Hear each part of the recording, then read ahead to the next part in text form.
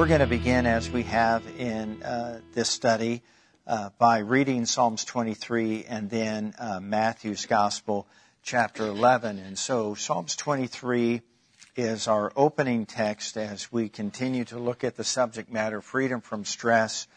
Tonight we're going to be discussing specifically, what are you thinking? Psalms 23, the Lord is my shepherd, I shall not want. He makes me to lie down in green pastures. He leads me beside the still waters. He restores my soul. He leads me in paths of righteousness for His name's sake. And yes, though I walk through the valley of the shadow of death, I will fear no evil, for you are with me. Your rod and your staff, they comfort me. You prepare a table before me in the presence of my enemies. You anoint my head with oil. My cup runs over. Surely goodness and mercy shall follow me all the days of my life, and I will dwell in the house of the Lord forever.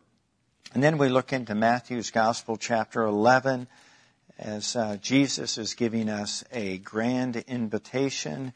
We'll begin in the 28th verse. Come to me, all you who labor and are heavy laden, and I will give you rest. Take my yoke upon you and learn from me, for I am gentle and lowly in heart, for you will find rest for your souls.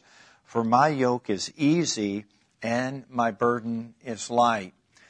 We have defined stress in a very simple way. It can be understood as the feeling of being overwhelmed, burdened, worried, or anxious. And this can be due to any outward appearances or just our own pragmatic, practical thinking. Can get us all worked up and cause our blood pressure to go up, cause us to sort of not be ourselves. And so here's some key thoughts from the first two studies. All healthy change begins with awareness. And one of the things that we can do is we can pray daily for our eyes to see, our ears to hear, and a heart to receive from God. So awareness is where really everything that's good and godly and healthy begins to be changed in our life. If I'm unaware of something, I need to be aware of it before I can do anything about it.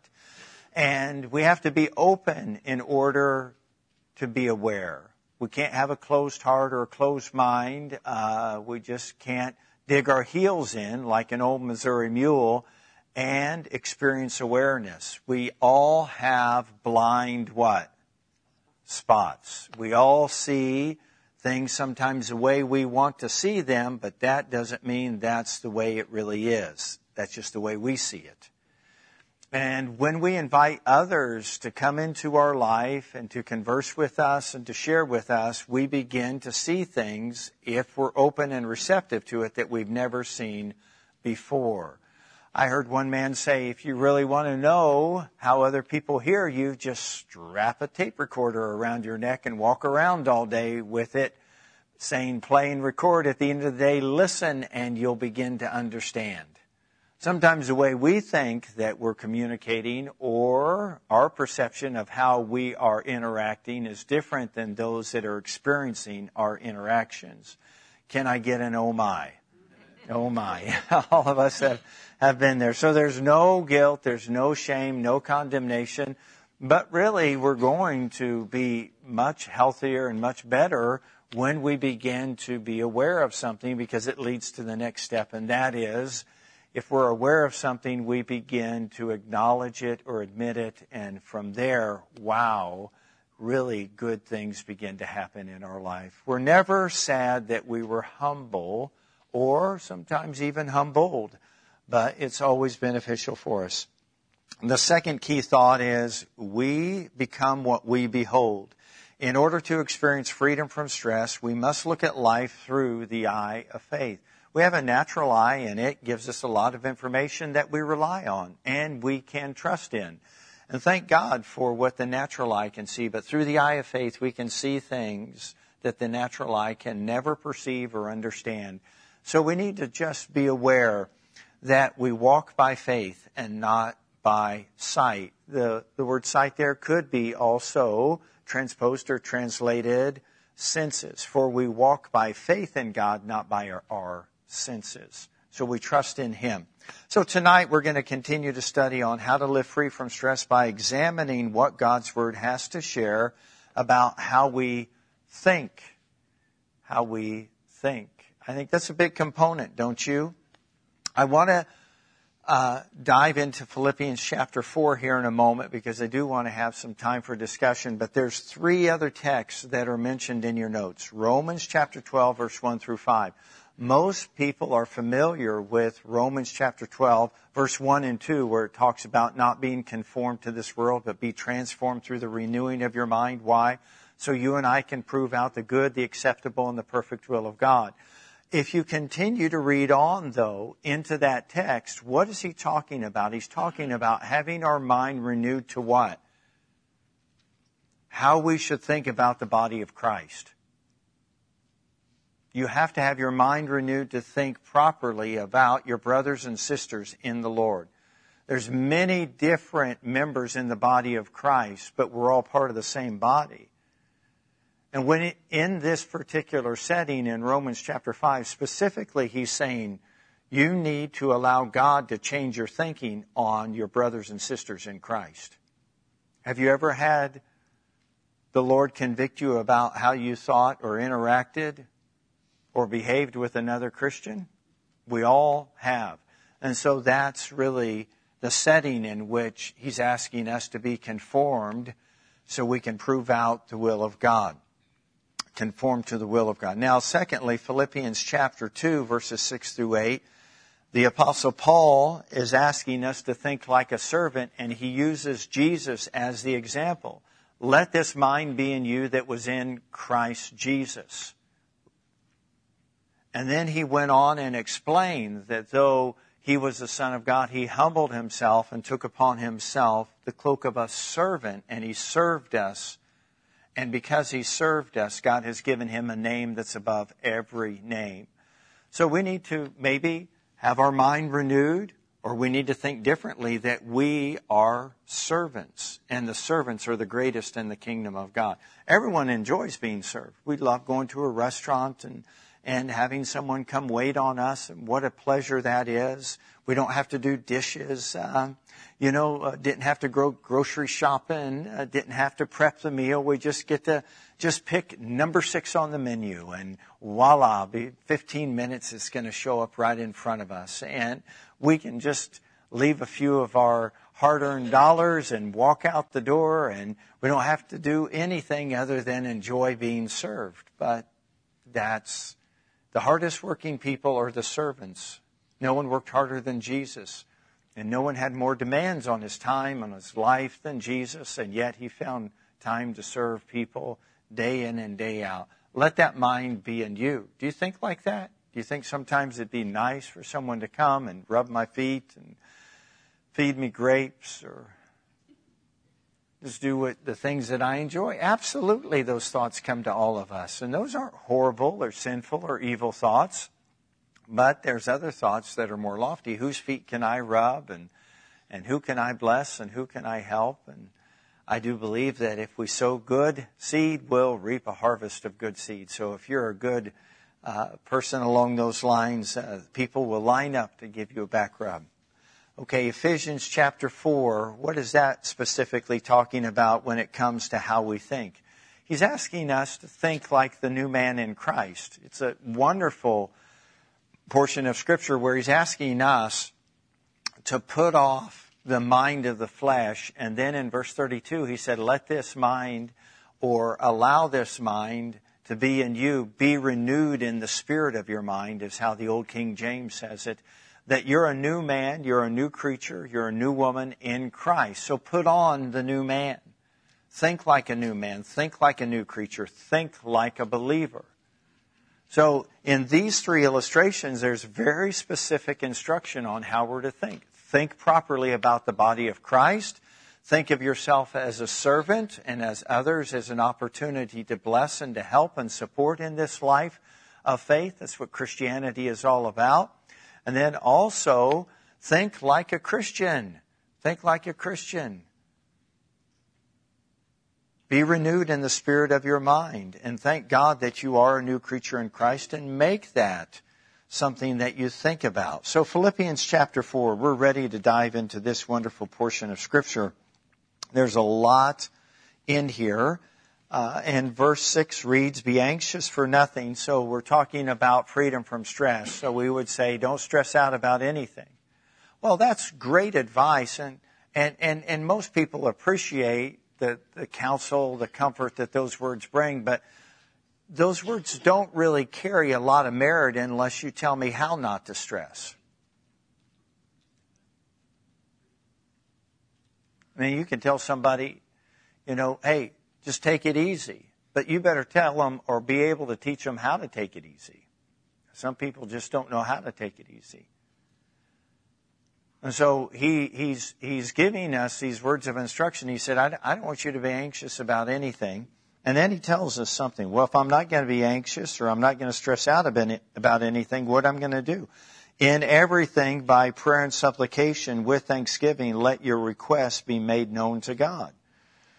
And the peace of God, which surpasses all understanding, will guard your hearts and minds through Christ Jesus. So what is he saying is that the things that are causing you to be anxious or stressful should be the first things that are on your prayer list.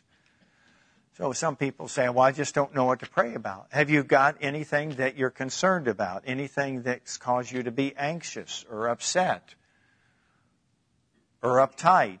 Well, then those are the things that you can add to your prayer list. And then the promise is what? The peace of God, which passes understanding, will manifest or show up, and it will protect or guard your heart and mind in Christ Jesus.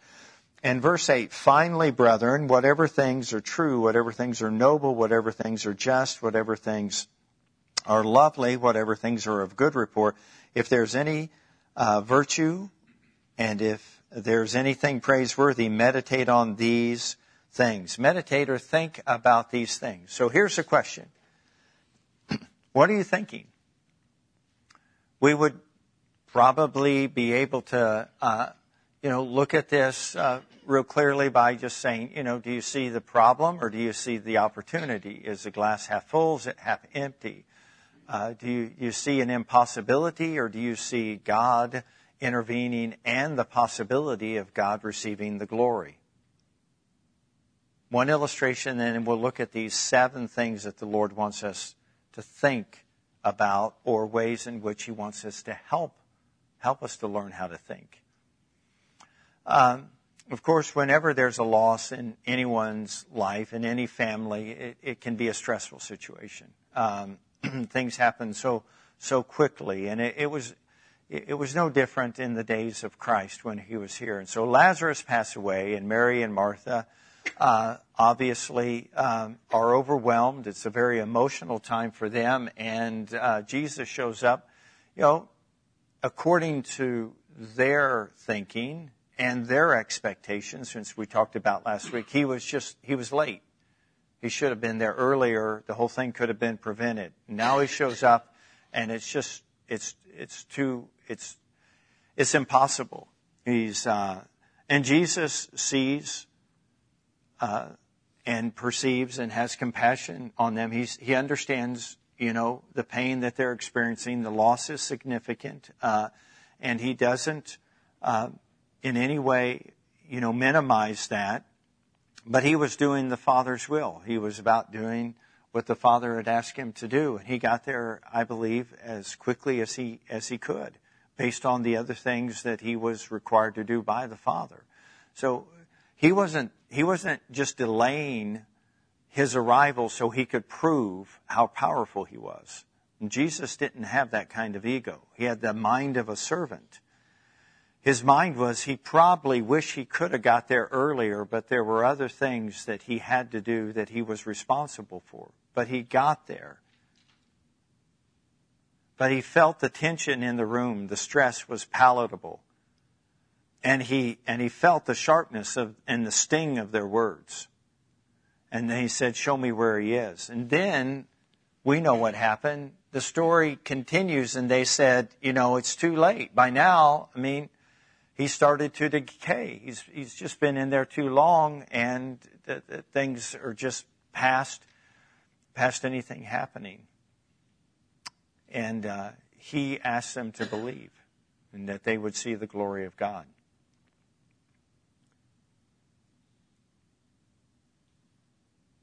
The way that they were thinking was, it's impossible The way Jesus was thinking is, it sure is going to be fun to see how the Father does this.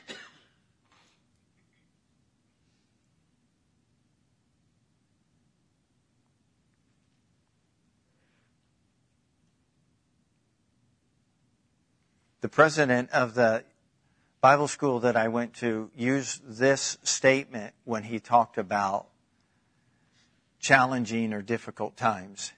And Kate, you can help me to finish the statement. Marvelous opportunities. I've passed up marvelous opportunities to stress out, to worry, to be fretful, to lose sleep. Marvelous opportunities. I passed them up because I knew God was bigger than the mountain I was facing. Now, how do you think, how big is your God? How big is He?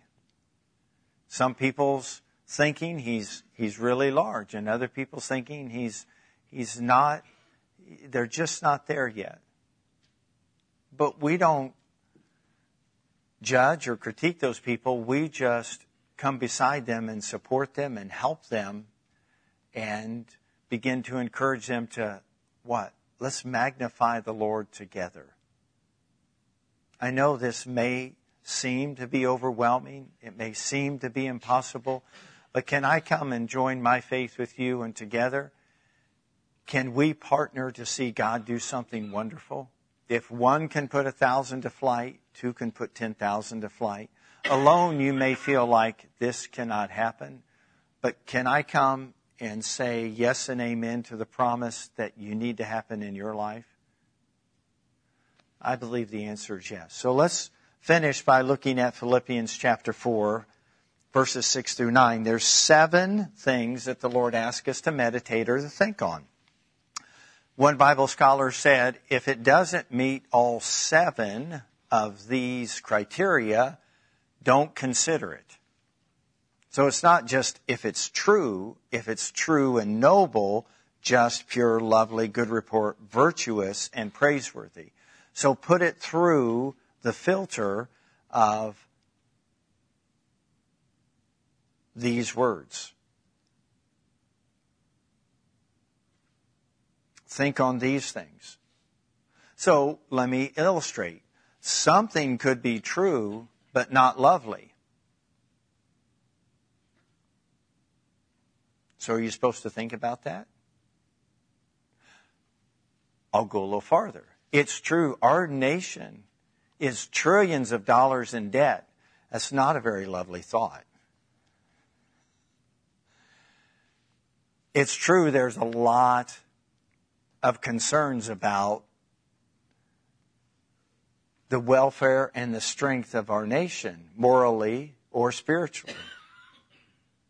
But that's not a very lovely thought.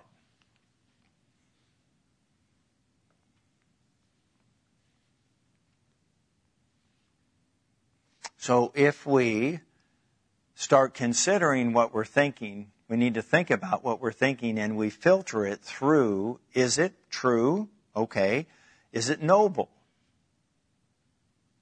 Is it just? Is it pure? Is it lovely? Is it a good report? Is it virtuous? Is it praiseworthy? I want to close with this because I think we're at this point.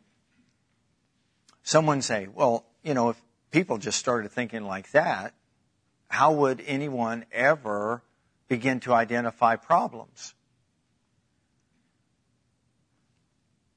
I mean, don't you need to be able to say something isn't lovely, isn't good, isn't virtuous, isn't praiseworthy? Yeah, I don't think the apostle is saying, let's not be naive to what's going on in the world, but we're not going to change any of the negatives by being negative. You may see something that isn't lovely, isn't just, isn't praiseworthy, and isn't virtuous. But that doesn't mean I have to think about it to the point that it gets me stressed out. Guys, I know you're upset, all the Kansas City Chiefs fans in here. I know you're upset about someone being offside, but he was offsides. And if there was a role reversal, but isn't it amazing how stressed out people get about men that make millions of dollars that you'll never have a relationship with, but somehow the blood pressure rises. I know every Iowa and Iowa State fan in here bleeds gold and black or crimson and gold, but don't let it stress you out. I know the price of milk is going up, and I know the housing market is tight. I'm not naive to any of these things, but let me give you something to consider. God still supplies all of our needs according to His riches and glory, no matter what the economy looks like. God's been faithful. If I sow seed, He said, I would reap a harvest. He would take care of me. He would give to a giver. He would supply seed to a sower. All right? In regards to things that are outside of our domain or our control, well, don't let them get you worked up. So we're not asked to be ignorant, unenlightened, unaware, or naive. We're asked, don't let these things rob you of the quality of life that Jesus came to give you. Marvelous opportunities to see God intervene.